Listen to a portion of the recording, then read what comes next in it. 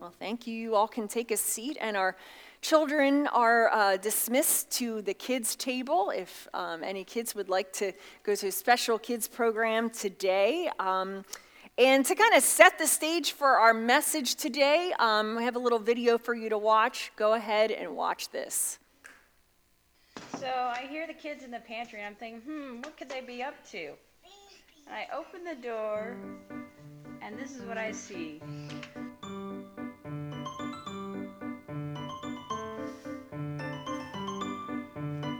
What are you doing?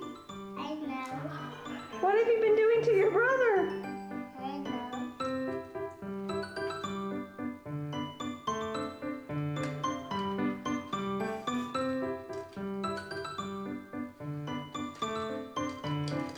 Did you get into my makeup? Yes. Just a little bit? Can I see your hands?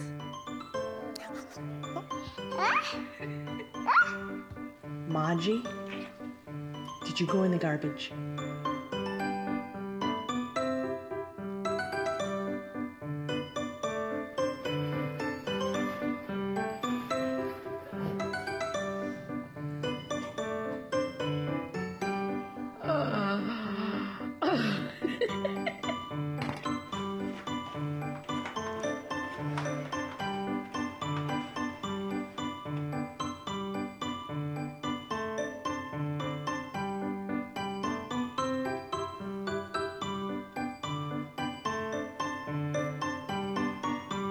So I figured we'd go in and check on Samantha, and she's been pretty quiet. I thought maybe she was napping.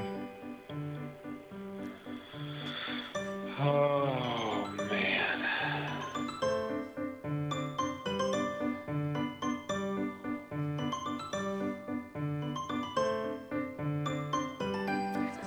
Jack, did you make this mess? Hello. You don't know. Did you cover your brother in flour? Yeah. Are you happy? I'm happy watching TV. Well, maybe you can relate to one of those occurrences in your family. Kids and pets can be very messy things, right? Well, today we're going to be talking about messy babies, and not just the kind that we just watched, but a different kind of baby. But I thought I'd also share with you a couple of fun facts that I discovered about babies. Maybe you didn't know this, but babies don't go number 2 until after they're born. And actually, it doesn't stink. Their first one never stinks. No gut bacteria to give it stinkiness until the next couple ones. Then you kind of realize it. Babies are born with no kneecaps. They don't have kneecaps. That's not developed until later. And a newborn's tummy holds only 1 teaspoon of liquid. Only 1 teaspoon, and then it expands. And babies actually cry without tears. They cry without tears. And I think we had this discussion this week in the office, but we think that God made babies cute because they're a mess, right? Babies and messes are like equivalent. They're cute little messes, and God said, okay, I'm going to make them super cute, so you smile when they create them. Well, we're in the 3rd week of our Messy Church series, and we've been unpacking the book of 1 Corinthians. Just the first 6 chapters of that is what we're doing here. And in this book, we've been talking about how Paul is dealing with division in the church. Last week, we talked about the gravity that he was facing, meaning that these people were being drawn back into their old ways of life, their old habits, the old expectations of the culture at the time. And their actions and behaviors were really rooted in 2 things. 2 things. One being arrogance, and the second being immaturity. But we're in chapter 3 this week. We've gone through the first 2 chapters. We're in chapter 3. And in chapter 3, Paul begins to address the topic of spiritual maturation. So what it means to mature spiritually. And the thing is, the way that he encounters this is by describing the Corinthians as babies. As babies. And let me just start off here by saying one thing, and that is that it's okay to be a baby if you are a baby. If you're a baby, you expect baby behaviors. If you're a new believer, or if you're new to faith, then there's going to be messes that you get into spiritually that you have to face in order to grow up. And just like if we would walk out in public, say, and maybe you go to the mall and you see a mother with a 3-month-old, and you see her get one of those like blanket things. We have a bunch of babies and moms and dads and folks here, but you get one of those blanket things to cover up, right? And you see a mother sitting in the corner nursing, right? If you saw that as a 3-month-old, we would all be like, okay, well, that's like legit. That makes sense, right? But if you saw the same mother with a 10-year-old doing the same thing, you'd start to wonder, wouldn't you? You start to be like, right? Like, you would agree that some things are natural and beautiful, but some things just are not right. There's something wrong. And that goes for us spiritually as well. That goes for us spiritually. And these are some statistics that I was doing a little bit of study of this that have just come out, 2022. So this is a reflection of really the last 2 years and kind of the state of the church and discipleship and what it means to follow Jesus. And there was a study by Barna that revealed that among Christians, it's estimated that 40% of Christians are not growing in their faith. 40% would say that they are stunted. They show characteristics of being stunted in their faith. And another 28% are estimated to only being fed, meaning that it's a one-way direction, that they're growing, they're receiving, but they're not on the giving end at all, meaning that they're not helping anyone else mature. And another 28% would be estimated to be both growing and help others grow. So this is a big issue, and this is what I'm talking about, like the Big C church. To know that we're continually growing and being shaped in our faith. We're becoming more and more like Christ. That's what Paul talks about. But today's question is a good one. And that question is, are we spiritual infants, or are we just behaving like it? Think about that. Are we spiritual infants or just behaving like that? And I think we can relate this to also different areas of life too. Like are there areas of life that we need to mature in? We need to grow up in? Or are we just kind of resorting back to those behaviors and we're just behaving like it? And let me say this though, growing up is messy. Growing up is messy. You can think back to when you were a child and going through the teenage years, young adulthood, and so on. Like, I'm sure that there were many turning points in there, and I think we'd all agree that growing up is messy, but it's necessary. It's necessary. And so we're going to look at this scripture, and actually 4 years have elapsed between Paul when he started the church in Corinth and when he wrote this letter. So he spent about 18 months or so in Corinth. He started the church. People came to faith. He kind of brought them in groups, and they began to come together. And then eventually, when he felt it was okay to do so, he left them. And so 4 years have passed since that time he was in Corinth and the time that he's writing this letter. And so in those 4 years, you can imagine probably lots of things took place, but something prompted him to write this letter when he received word that things were not going as he'd like. But think for a second, where were you 4 years ago? So it's October 2018. How many years younger were you 4 years ago? Well, this isn't rocket science. 4, there we go, bingo, you're awake, there we go. So, and our high school seniors were in 8th grade.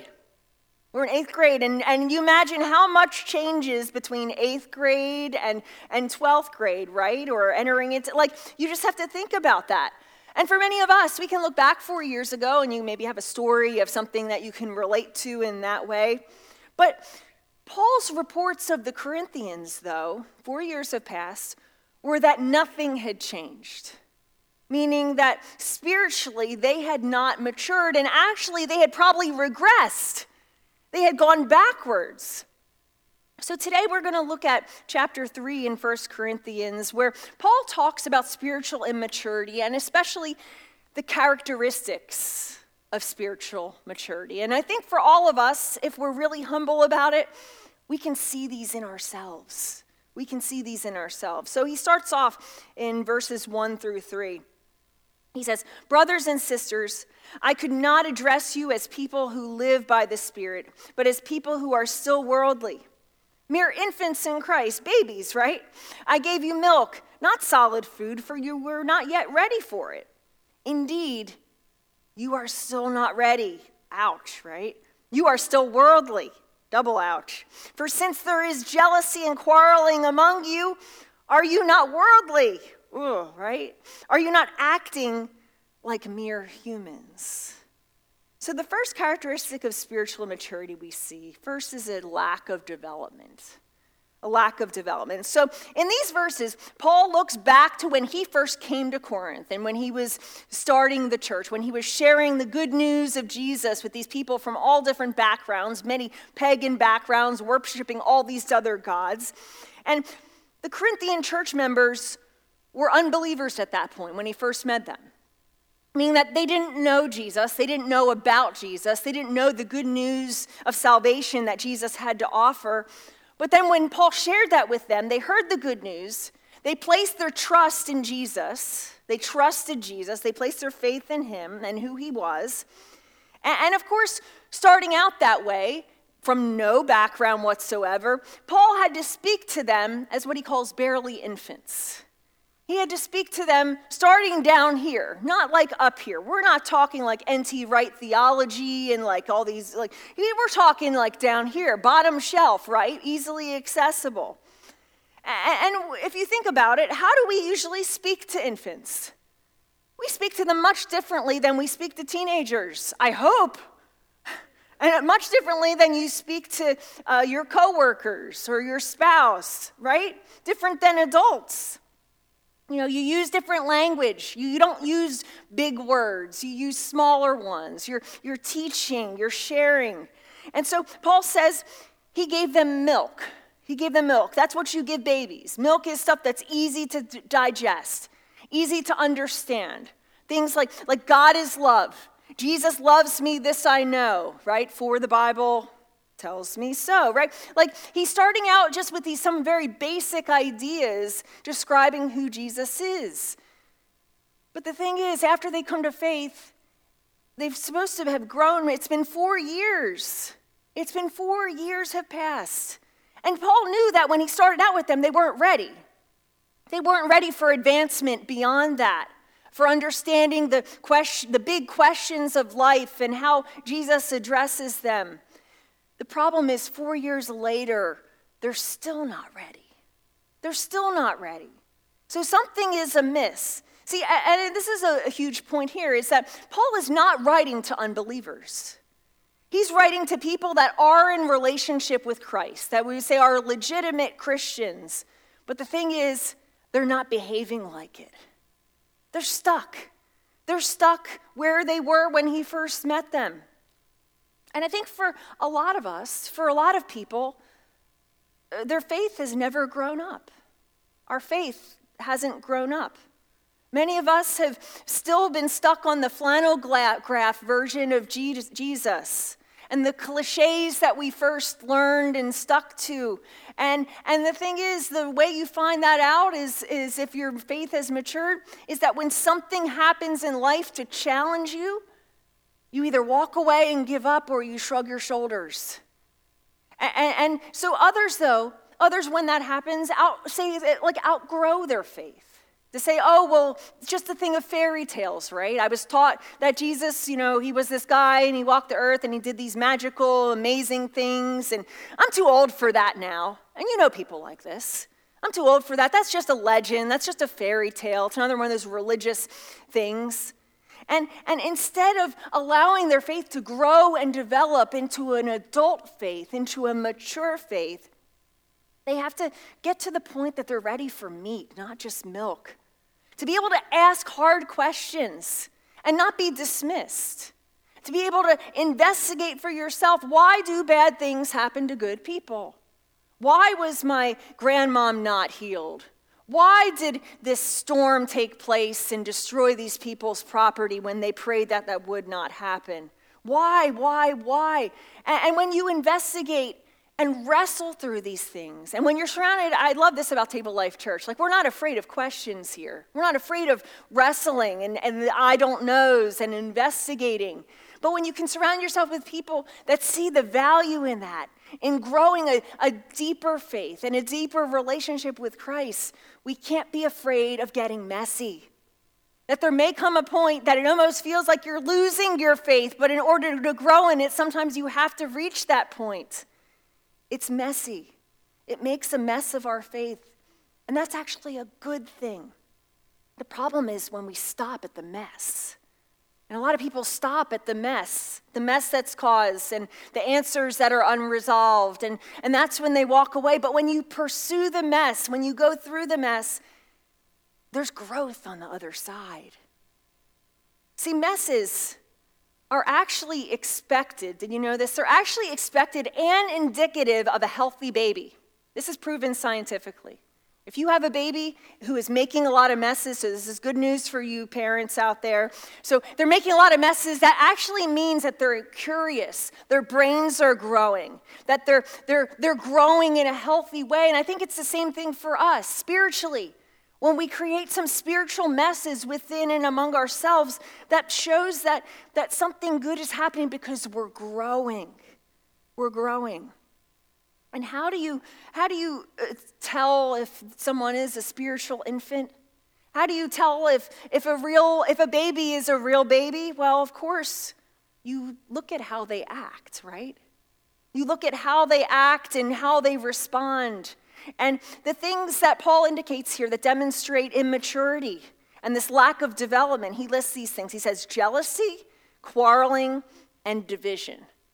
And I think that relates to there's necessary messes that are needed for growth, and then there's unnecessary messes, like these very things. See, necessary messes are just like the messes that you create in the kitchen. When the stuff gets poured over and your elbow hits it, but then eventually there's something good that emerges from the other side, like a cake, right? But then there's unnecessary messes that are not fruitful at all. That all they do is cause problems. And that's what Paul is indicating here. Jealousy, quarreling, division.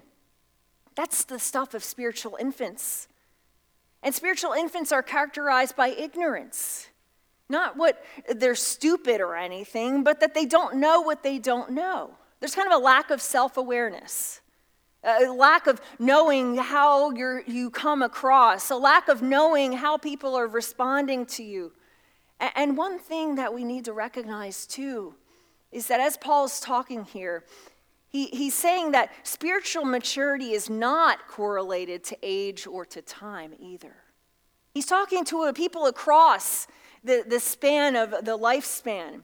That just because we're older does not mean that we're spiritually mature. Just because you're younger doesn't mean you're spiritually immature. See, it's not correlated to the number of services that you've attended or the years that you've attended classes. I've known some spiritually immature people that have attended thousands of hours of classes. It's not any more effective than what I did in college, right? I got my biology textbook, and when I didn't have time to study, I put it under my pillow and I slept on it, right? It's like, I'm going to learn through osmosis. It's not actually really osmosis, right? But it's not correlated to that.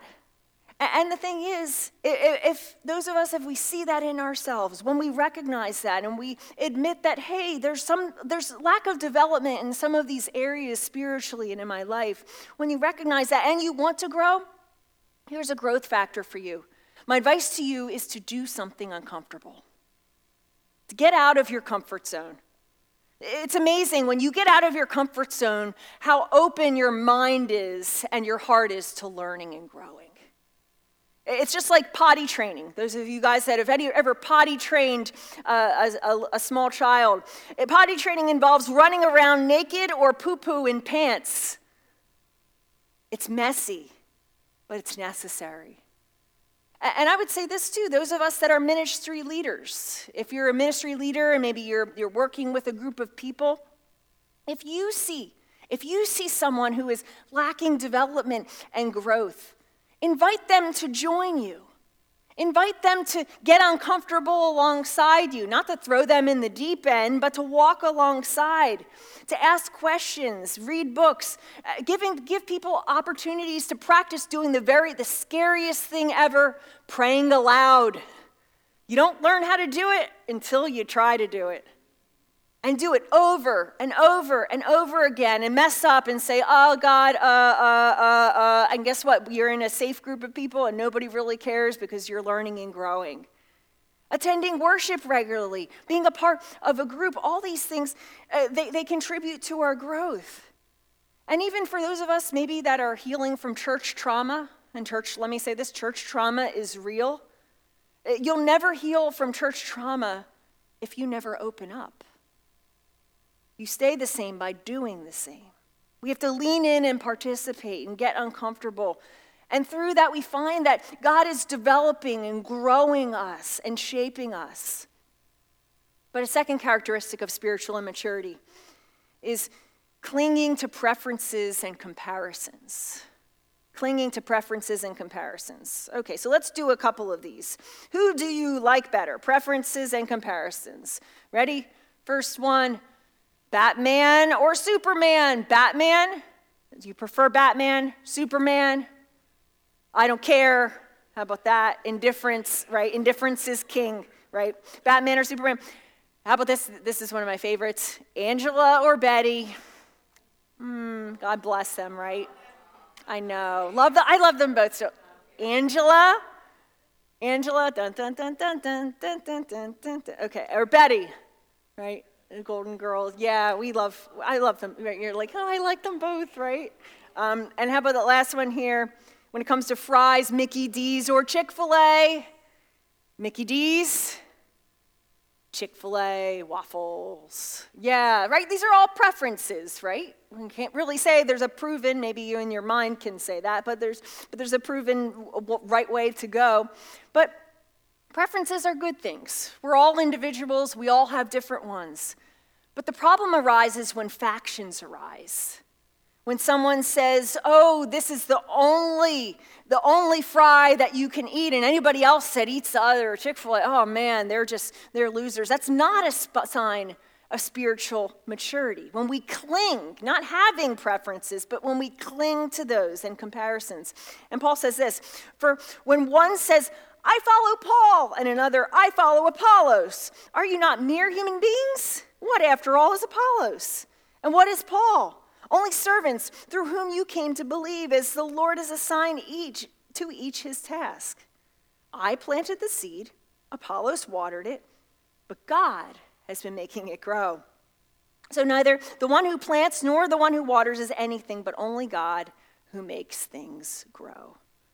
There's always going to be preferences. So Apollos, so what we know about him was he was from Alexandria in Egypt, and he was a very eloquent speaker. He was an eloquent speaker in the church. Maybe he received some of the background from we talked about the traveling rhetoricians, the people that were coming and speaking in Corinth at the time. And he was highly favored among many of the people because they liked how he spoke. But Paul is saying, it's not about him, but it's also not about me. It takes a real leader to say that, right? It's not about Paul or Apollos. And I think sometimes we realize we get a little mixed up and we place our faith often in a person or even a human-made group of people, or we place our faith, rather than in Christ, we place it in a denomination or a certain church. And you know what that causes? Division. To say, oh, well, I follow Paul, I follow Paul, I follow Apollos. And we know this, you've experienced this. People that say, well, my church is the one true church, and everybody else, well, they're just kind of knockoffs, right? Or, hey, the pastor's leaving, so I can't go to worship there anymore. Who are you following in the first place? I've been a part of churches that way. But the key phrase here is verse 5, where Paul says, we are only God's servants through whom you came to believe. That God uses us as tools, as instruments, through whom that people can experience Christ. And Paul is using this agricultural metaphor here, right? The planting, the watering, the growing, that kind of thing. And it was well known at the time, especially in the ancient world, that humans, of course, and we know this too, could control some factors, but not all the factors to produce a harvest. We can change the environment, we can change the amount of water things are getting, but there's other factors that are out of our control that reap a harvest. And the roles of planting, watering, sowing, you and I, we have different ones. And comparing them with other people is not going to help things. There's different roles. And there's also different seasons for roles. Maybe one season that, hey, you're planting seeds. You're sharing your faith with someone, or you're there for someone asked to pray, and that's going to happen. You don't really see things down the road. But then there's another season that you're a waterer. You're helping someone, you're helping generate that faith or that growth in faith. And maybe later on, there's a different season that happens. And isn't that encouraging, though? That you and I, we're not responsible for everything. We're not responsible to say, okay, well, if I just try hard enough, right? Ground, grow, right? Seed, grow. Like, that doesn't work for anybody. I do that with my plants in my office. They're half dead, right? That's what happens. But that takes the load off of us. All of them are needed. We play a role, not all the roles. And the same thing happens in the local church body too. That there's seasons of ministry and roles. And those of you guys that have been here a long time and have seen through different pastoral transitions and people, we've had Pastor Steve preached here several weeks ago, and Pastor Steve's season and his role was ideal for the time that he served.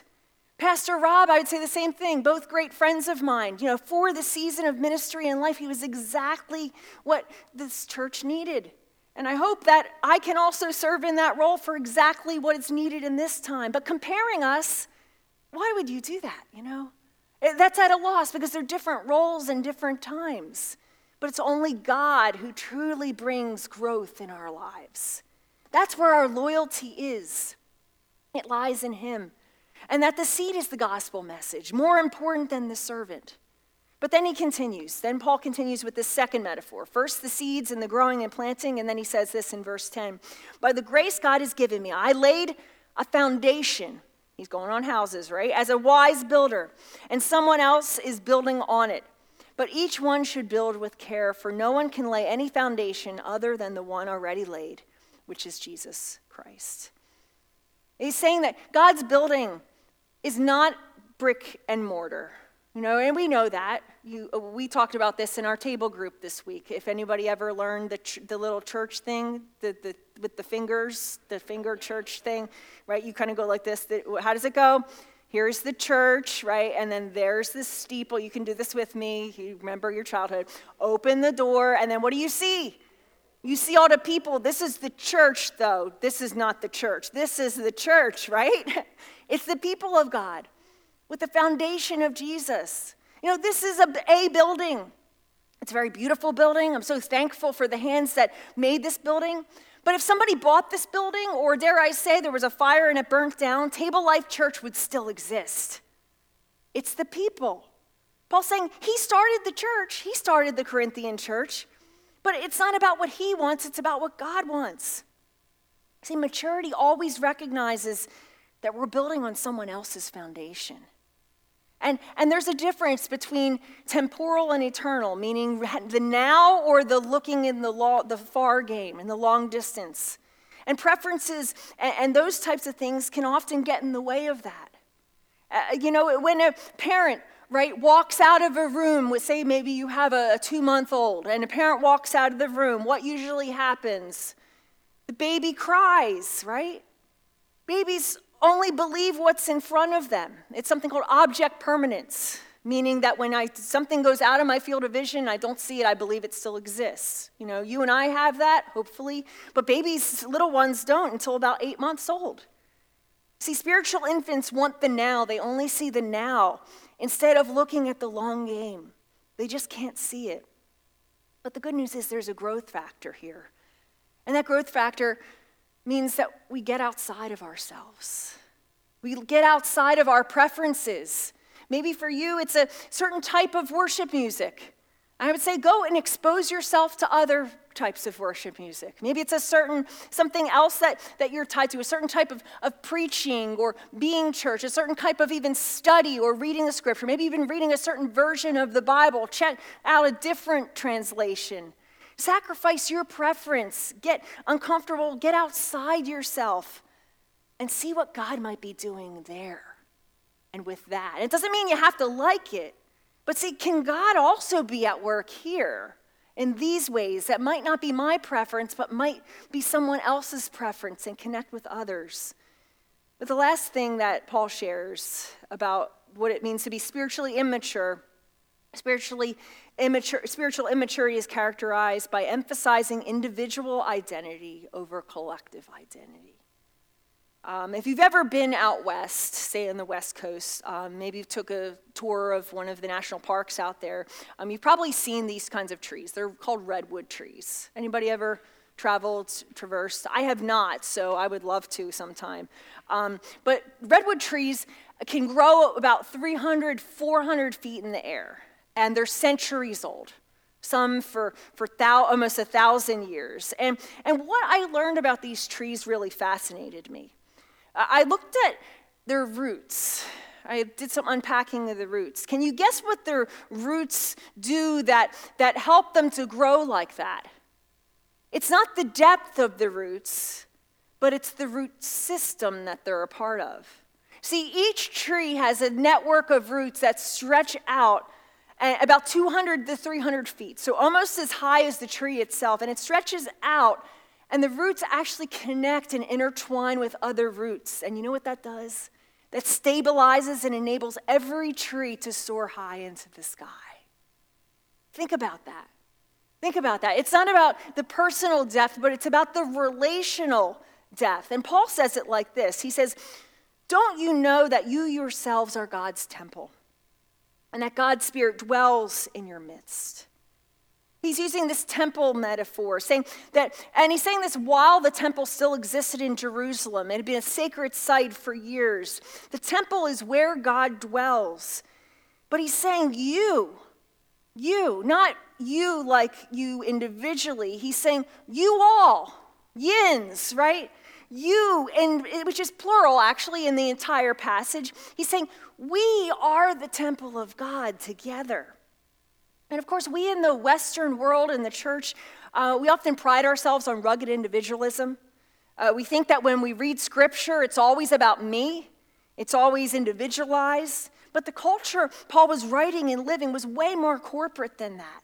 That's why we see in scripture that whole households were baptized, whole households at once. We see the importance of being connected to a new family, being adopted into a new family, the church. There's a collective identity. The question, who do you belong to? Everybody needs to belong to a someone. And that changes how we view these things, how we see, or even how we see more accurately. That collective identity together. And the growth factor here, to grow in that area, we have to connect. We have to connect. Discipleship. Being a part of a group, even though it's scary being with strangers and kind of having to share a little bit about your life, it's taking a risk and asking to get together with someone. You know, there's people in our church community you don't know, but maybe you would like to get to know. We need to grow together, being a part of the body. We need to be messy in each other's lives and also help with each other's messes. But then Paul goes and issues probably what's the sternest warning in the entire New Testament. And he says in verse 17, "But if anyone destroys God's temple, God will destroy that person. For God's temple is sacred, and you together are that temple." And sometimes verse 17 is taken out of context, and it's used to address the thing called suicide, and it's not talking about that at all. What it is talking about is that anyone who's a source of division within the body will face consequences. That God will deal with that person, specifically dealing with those who hurt others those who are unwilling to submit to leadership or be accountable to one another, those that go out of their way to divide, to destroy the body. And this is a very stern warning that Paul has here. The temple, us together, is valuable and loved and protected by God. And then he concludes, so then, no more boasting about human leaders. All things are yours. Whether Paul or Apollos or Cephas or the world or life or death or the present or the future, all are yours, and you are of Christ, and Christ is of God. The words, all things are yours, he's actually sarcastic here. It's ironic because this was a phrase that they often quoted time and time again. That he was being sarcastic because he was indicating that this is nobody's church, but Jesus' church. This is Jesus' church, not your church, not my church, not Paul's church, not Cephas, not Apollos, that we are Christ's church. And that collective identity is what will power us and take us into the future. And that when we emphasize our individual piece in that, we're getting it wrong. That we need to be part of something greater. So let me finish up with just a very short story. I heard this about a group of tourists who were visiting a picturesque village in France. And they were visiting on these day trips, and they walked by an old man who was sitting beside a fence in this village. And in a rather patronizing way, one of the tourists went to the old man and asked him, "Were any great men or women born in this village?" And the old man replied, "Nope, only babies." That's where we all start, but that's not where we all stay. Growing up is messy, but it's necessary. God wants to grow us and to shape us. Not as some of us have experienced in real life as an abusive parent, but rather as a loving one. But do we trust him? Do we trust what he's doing and the means by which he may be growing us? Because it may be uncomfortable, it may be challenging, and it may be messy. And we may need to give up something. But on the other side of it is a maturity in faith, is growth in grace in Christ, a growth that stands the storm, that bonds us together, roots entangled with the rest of our church family. A church that has many parts and many roles in a beautiful way. A temple where God dwells. A beauty out of the mess.